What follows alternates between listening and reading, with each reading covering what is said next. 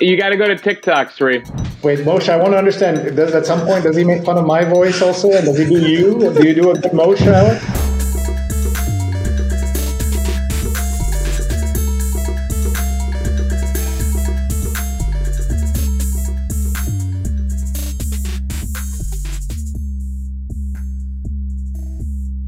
Welcome to the 8th episode of the Media Jungle video podcast. I'm your host, Alex Regier, coming to you every week to break down the business behind the creator revolution and the intersection of media and technology. We have tech guru Sri Srinivasan, former chief digital officer of New York City himself, Columbia University, the Met. It's like you invented the title. Now you're a professor and CEO of DigiMentors. And of course, the smartest newsman on Instagram, Moshe Wanunu, former executive producer from CBS News, Bloomberg. He's ran news for everyone, and now president of Mo Digital. We have a great show for you today. Kim Kardashian and Floyd Mayweather get sued. Kim K and Money Mayweather are getting sued in an alleged pump and dump scheme of the Ethereum Max cryptocurrency. You may remember Ethereum Max as the currency Mayweather was accepting at the boxing match against Logan Paul. The lawsuit says the creators of the coin sold off their shares the day after Kim Kardashian posted this to her 228 million followers. I feel bad. You don't think I feel bad? Then the stock fell 98% to 0 point a lot of zeros per share. Mayweather loves money. I like Kim's fight for criminal justice. What the do they know about crypto? Sri, this whole thing sort of looks like a big marketing scheme. Like there's nothing really behind it.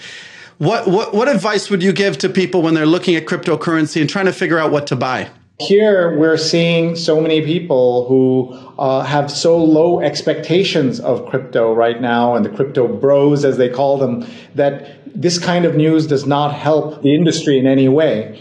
And so my advice to anybody who is on the crypto side of this is you're going to be held to a higher standard. So try to live up to that and have as few criminal cases and as few lawsuits as possible with your name in the headlines. However, I think that it'd be fair to say that the American finance system has a lot of problems up and down, including on Wall Street, and a lot of people who don't trust the system. And so I think the more that we can understand about what the potential is here and where we are not suffering from pump and dump schemes and things like that, the better off we're all going to be. Either way, you probably shouldn't take your financial advice from your favorite influencer or athlete. What's remarkable is that, according to one survey, 20% of Kim Kardashian's followers bought some Ethereum Max after that Instagram post. They saw a connection. This is according to a Morning Consult poll. Obviously not that scientific, but it does show this sort of impact that she can have to her followers. Well, the only influencer we should believe is Moshe on anything that he talks about on Insta. Otherwise, yeah. I have not yet promoted any specific cryptocurrencies, though. If Money Mayweather wants to connect with me, his people, I'm game. Yeah, and we don't know exactly how they, it may have been just an ad that Kim got, $1 million for, and that's it. Who knows? We'll find out soon. Next topic. TikTok stars make more money than CEOs. Charli D'Amelio, the 17-year-old who started working less than 3 years ago, made $17.5 million last year. That's more earnings than the average CEO of S&P 500 companies. Sorry, Darren, Kevin, Ed, and Chris. You spent all your time climbing the corporate ladder. Maybe you should have learned how to dance. What you doing? Where you at? Yeah, what a story. I was fascinated by it. Let's also be super clear that these are a few people, very few people who are what this article is talking about. It's still better off. You're better off being a CEO of a big company. But the couple of things that jump out at you, the very top increased their earnings by 200% from the last survey that Forbes did. And so many of them have really compelling, interesting stories that they were basically didn't even have a TikTok account 2 years ago, 3 years ago, and now look at where they are. So that's fascinating. Charli plus 6 others made about $56 million last year. And so, there are millions of other people creating a lot of TikTok account making zero there. But it does show that handful of these influencers and creators can really build a real business for themselves. By the way, one note is they are making more in salary than the CEOs, but the CEOs do have a lot of stock options. So in terms of net, how much they're worth, I would still take the CEOs and their multi-billion-dollar corporations over these creators. At the same time, these creators are getting endorsements. They're getting TV deals. There's another TikTok creator named Addison Rae who starred in a Netflix movie this year. There, and I think as brands quickly realize that consumers now jump to whatever the influencers are recommending. We just discussed the Kim Kardashian topic. There's an opportunity for major brands to connect with these influencers that have really broken out, and these influencers hopefully are able to then leverage their value. And so I think it's a positive thing that this creator economy, at least for now, has created a handful of stars and shown that you can do pretty well betting on yourself and your skill set. I think it's an important point that you just made, that the economy that the creators have made for themselves, like they're in charge. Most of them, unfortunately, won't make it, but the ones that do is fascinating. I was in the Meadowlands at the Jets game the other day with MetLife Stadium. There's something called a green room, which is where the celebrities hang out, and somehow I was snuck in there. And there were actors and actresses and sports figures of all kinds. But the person that a lot of people keyed in on was somebody whose job I didn't know this was a person who would do this. She's an influencer on Peloton. That's where she's the influencer. And that doesn't mean that everybody there had a Peloton, but apparently, and I didn't know this, Peloton has like an app that people can download even if you don't have the bike or the treadmill. And she's so good at this that everybody wanted her photograph. And I couldn't sense that some of the TV people and the reality folks are like, hey, what about me? Because that was the first time I had seen that. And I was struck by, this is where people, if you're good at what you do, if you engage with the audience and people give you attention, then advertisers and others will also come and follow that attention. There was a time 60 years ago when if you went to an elementary school in America and you asked kids what they want to be when they grow up, they would say astronaut, right? That was the height of the Gemini Apollo programs. You're going to the moon. If you went, and I've done this, asked a group of first graders, second graders, middle schoolers what they want to be now, the majority will tell you they want to be a YouTuber. They look up to these people. These are the people, the personalities that they follow. And so whether it's YouTuber, TikTok, Peloton, etc., there's a completely new group of people that the next generation connects with, is entertained by, is educated by. And, the rest of us have come around to this fact that this is a new reality that a lot of young people have created. I will just add two quick thoughts. One is that India has banned TikTok. That means 150 million accounts just disappeared about 2 years ago in the last few months or so. Imagine if they come back and what that will do. Or imagine what India is building instead of TikTok. Where do all those people go? A lot of them went to IG Reels, right? So that's one thing. The other is that I myself, as Moshe said, have come around to this. There was this in-between period where there was the blogs and then there was kind of reality television as being the reason people were famous. And there's a line that somebody said, there was a time when people were famous for being special. Now they're special for being famous. I don't think that's the case anymore. I think the people like the folks Moshe described are doing interesting things, compelling content, entertaining, teaching, communicating, sharing, that there's real value there. They're not just famous for being famous. They're famous for doing something cool in this box. And TikTok gets that foot in the door. You don't have to be like Kylie Jenner, who's the most highest paid influencer in that survey. $590 million she made in 2020. But she grew up in a reality show family. This is kind of a new place where people can actually rise. And we talked about this a couple episodes ago, but TikTok is unique in creating a platform for people to come out of nowhere. Whereas if you look at the top 10 most followed individuals on YouTube, on Facebook, on Instagram, on Twitter, you recognize these people. Obama is a top 10 on Twitter. The Kardashians take up half of the top 10 on Instagram. These are all. It was basically a opportunity for them to boost their profile on social media. TikTok, if you look at the top 10 on TikTok, a number of them are people you've never heard of before. And it's partially because it's a new platform.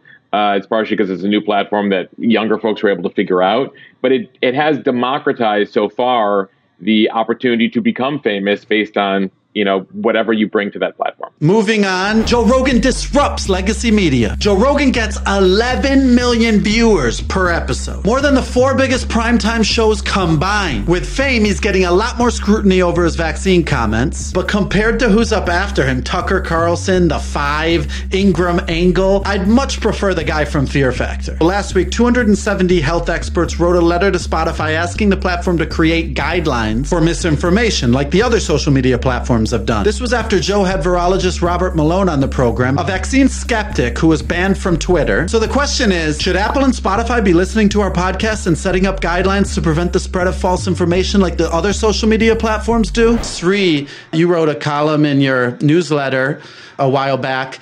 I wonder what you're thinking about this now, and now that Joe Rogan has gotten so powerful. Yeah, thank you for mentioning my newsletter. I'm still waiting to make all my money from Substack, and it's not yet happened. But you got to go to TikTok, Sri. Yeah, exactly. We moved my Substack to TikTok and Peloton. Don't forget, I gotta get on Peloton while writing my Substack. But seriously, I'd watch that.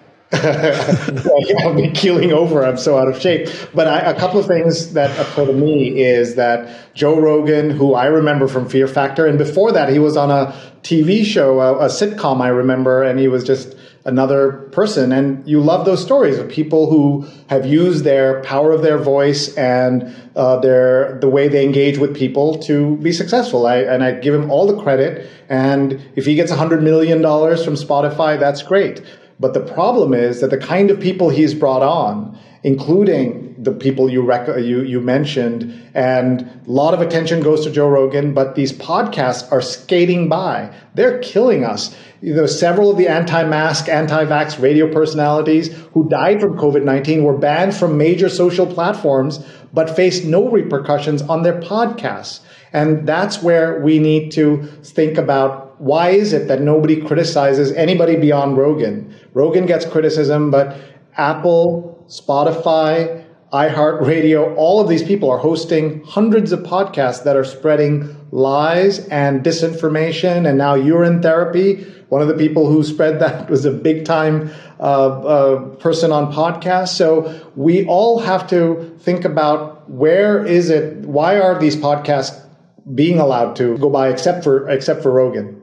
The one aspect here that's really complex is that the podcasting world has so many different folks involved in it. There's the hosting services, there's the production companies, and then also just technology. We talked about how the legal system hasn't caught up with crypto. The technology hasn't caught up with, I think at some point last year, 1,700 new shows were going up every day. And then transcribing those, running an algorithm to try to track down the words, etc. That is an infrastructure that isn't there yet. And, we've seen with Facebook and other social media giants that they've been late to the game trying to catch up when it comes to misinformation. Well, the podcasting world is yet another place. And by the way, some of these companies, Apple, Google, are involved in both those worlds. And what's notable is that Google has put together gradually a system on YouTube to take things down. The same system does not yet exist in the audio space, in the Google audio space. So there's a responsibility on the part of the companies to police this. There's a larger question in the U.S., in the country of the First Amendment. What should be allowed? The policies of Apple and Spotify right now are specific to violence. That if you're advocating violence on a podcast, it goes down. It hasn't quite reached aspects and categories like misinformation. So where is that? What should they allow? And all these companies are so wary of having to try to police all this stuff. We still see it today. Twitter is still dealing with, do we take down an account? Well, we've decided there's a five violation max. When you hit that 5th violation, why it's 5, we don't know. We take you down. And then meanwhile, over at Facebook, they've created kind of a third-party Supreme Court, which has the jurisdiction to deem who should be on Facebook. So every company is doing it differently, haphazardly, and knows that there's a lot of cost and potential backlash involved in any limits they apply to their platform. And you're absolutely right about the fact that it's a different world. Like YouTube is one platform, and so they can control the videos. As you said, these are all different things and different platforms, and there isn't one system there. I don't know, will we get there? The FCC has no role to play in this because it's online. It's not part of the broadcast infrastructure, even though there are broadcast companies involved in this. Sri, do you think that, like what someone who disagrees would say is, is muzzling these voices really the answer? Is that actually going to get people to change their views? Like, I understand the criticism of like the most biggest podcaster, who he brings on, etc. But is not letting them have put out their podcast that maybe a few hundred people listen to, is that the problem? What's exactly the problem? This is something that we should be discussing. And I will say that the examples that I will look at are the anti-vax podcasters who on their deathbeds said, I did the wrong thing. And we're now, we count who those are above 5 fingers now. We're on the second hand. And so when you say it's a few hundred people, how many are we allowed to kill? Like, what is the cutoff? Is it 20 people that we allowed to kill by what we say, or is it thousands? Like, where is that line? And this is not just about urine therapy or COVID. It's also about hate. It's also about anti-Semitic conversations and things like that, and bringing them all together in here and allowing them to flourish. There is an issue. I don't think it's a First Amendment issue because it's not the government that's doing it. These companies should say, we don't want to kill our own folks. Like that's sometimes I feel some governors are trying to kill their own citizens. That's what it feels like when it comes to COVID. I hope that's not the case with Spotify. The more listeners live longer, the better off they're going to be. You would agree with the that with the letter that Spotify should start figuring out guidelines and should start figuring how they react to this. At least approach it with sincerity, and they're not going to get it right the first time. And technology will always be ahead of where we want it to be ideally. So and then the law, which Moshe has been talking about, the Congress is not ready, right? We see this every time somebody goes in front of Congress on the tech hearings. Basically, nothing's happened. How many CEOs have we seen dragged by the collar, it seems, and put in one of those video boxes to testify in front of Congress? But no new law has been enacted. No changes have happened. So we're a long way from fixing this problem. This is where the law meets technology meets politics. You even saw with Rogan. Rogan's like, I'm preparing for a day when Twitter bans me, so I'm going to go over to Getter, the new social media platform that a lot of folks on the right have turned to. So there will always be another platform, right? There will always be another platform. But when you run the largest podcast platform in America, in the world, et cetera, you have a certain level of responsibility. It's gotten to that point. So, it behooves the authorities, the leaders of these companies, take a look at their policies and see, do they need an update, and not wait for Washington, D.C. to come up with something for them. Moving on to a bit lighter subject, Sri's social media tips. Ad Age named you one of the top people to follow. Fast Company named you the Creative Person of the Year. For the young creators out there, there's a lot of advice online. Gary Vee's telling you, bro, you should be making 7 TikToks a day. It'll be massive for your business. I love that guy. But should they be making tons of videos? What's your opinion?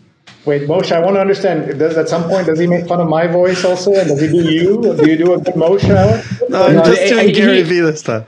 The podcast is relatively new. He has not done me yet, but I never know what to expect, Sri. So I'm a Gary Vee fan, and I think Gary, what he has done to inspire people is really great. Doesn't mean everybody can do what Gary does and be successful. My suggestions on social media are just very, very practical and big picture. So I'll give you the big picture stuff. Just think about building your brand through great content, right? It isn't sort of things we've been talking about already. Find out what you're doing that's special, that's working, experiment, try new things. That's one of Gary's pieces of advice, that keep testing the different platforms. When there's a platform, jump on it, see if it's important to you, see if it works, and then build it out. And in terms of practical things, just be be careful, like when, people are saying, well, I only need to be on TikTok. I don't need to be, say, on Twitter. A lot of us old journalists and people like that are on Twitter. So think about mixing your social media so that you can relate to the audience that you want to reach, but also keep in mind the olds have some value,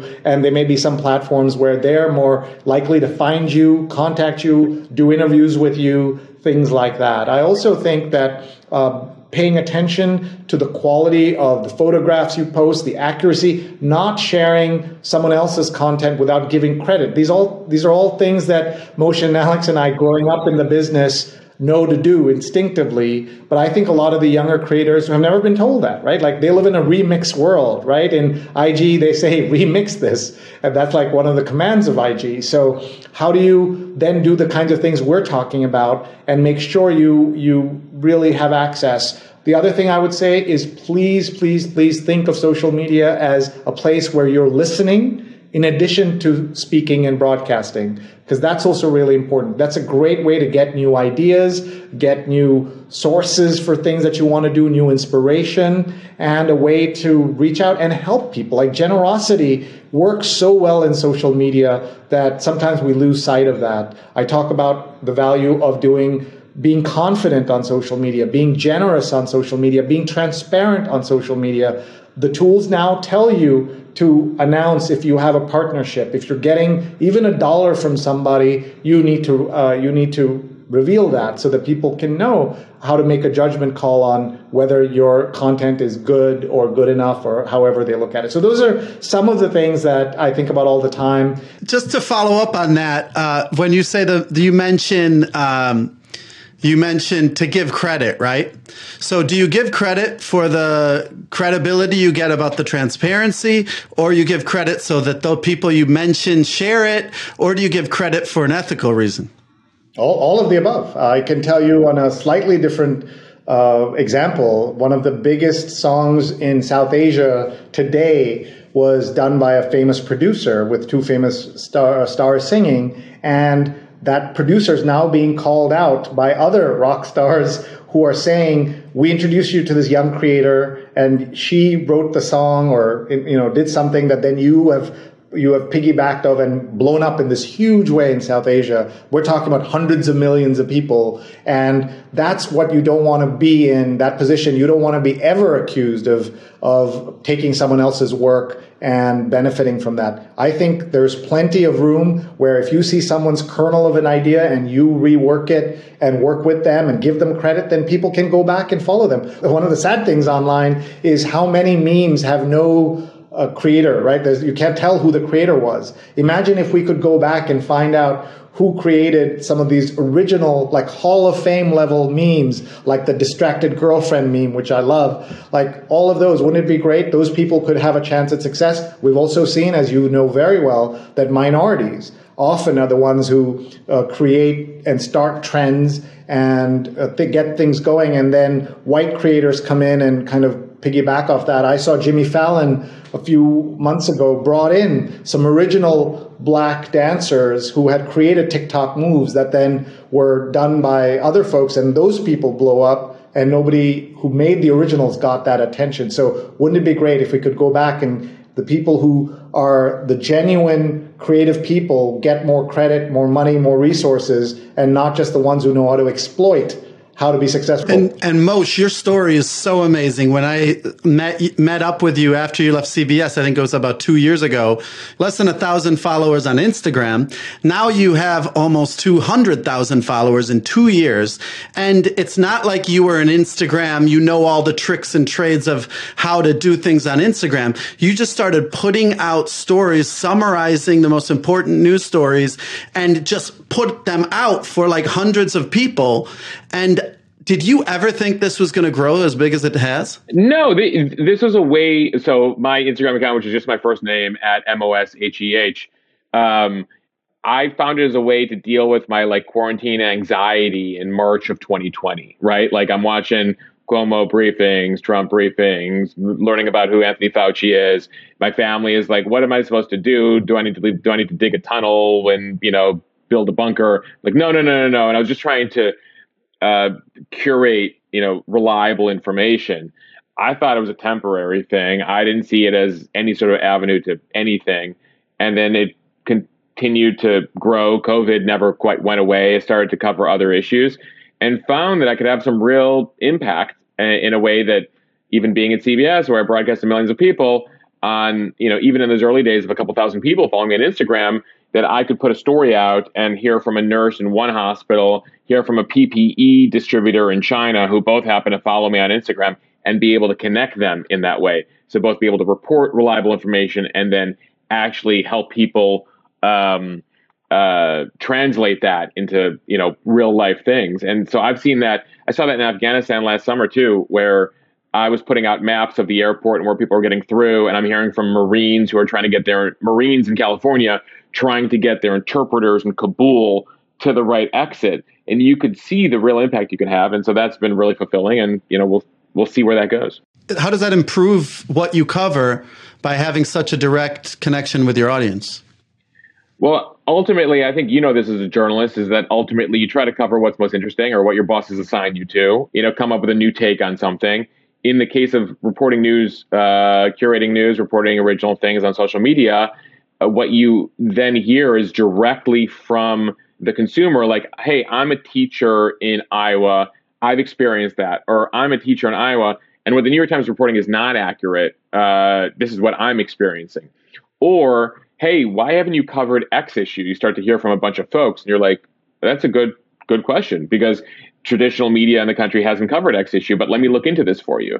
So having that direct link and relationship with the consumer, both as a fact check and a check as to what's interesting and what's relevant to them, is something that is great on this platform, and we haven't been able to quite figure out on the more traditional media platforms. It's one of those things where if, COVID has been has had such an impact in so many ways, in so many terrible ways, but it also has allowed a lot of folks to take a pause and realize what they're passionate about and experiment. And so this has been, in the last couple of years, have enabled me to experiment there and see what's possible. Thank you so much, Sri Moshe. You can follow Sri at Sri on Twitter, or follow his newsletter, Moshe, Mosheh, on Instagram. Thanks so much. See you next week. Wow, you made it to the end of the podcast. Thanks so much for listening. By the way, we also are a video podcast where you can see extra memes, charts, visuals about the segments. So you can find that on YouTube, or subscribe to our Substack newsletter for exclusive updates. And thank you so much for listening. See you next week.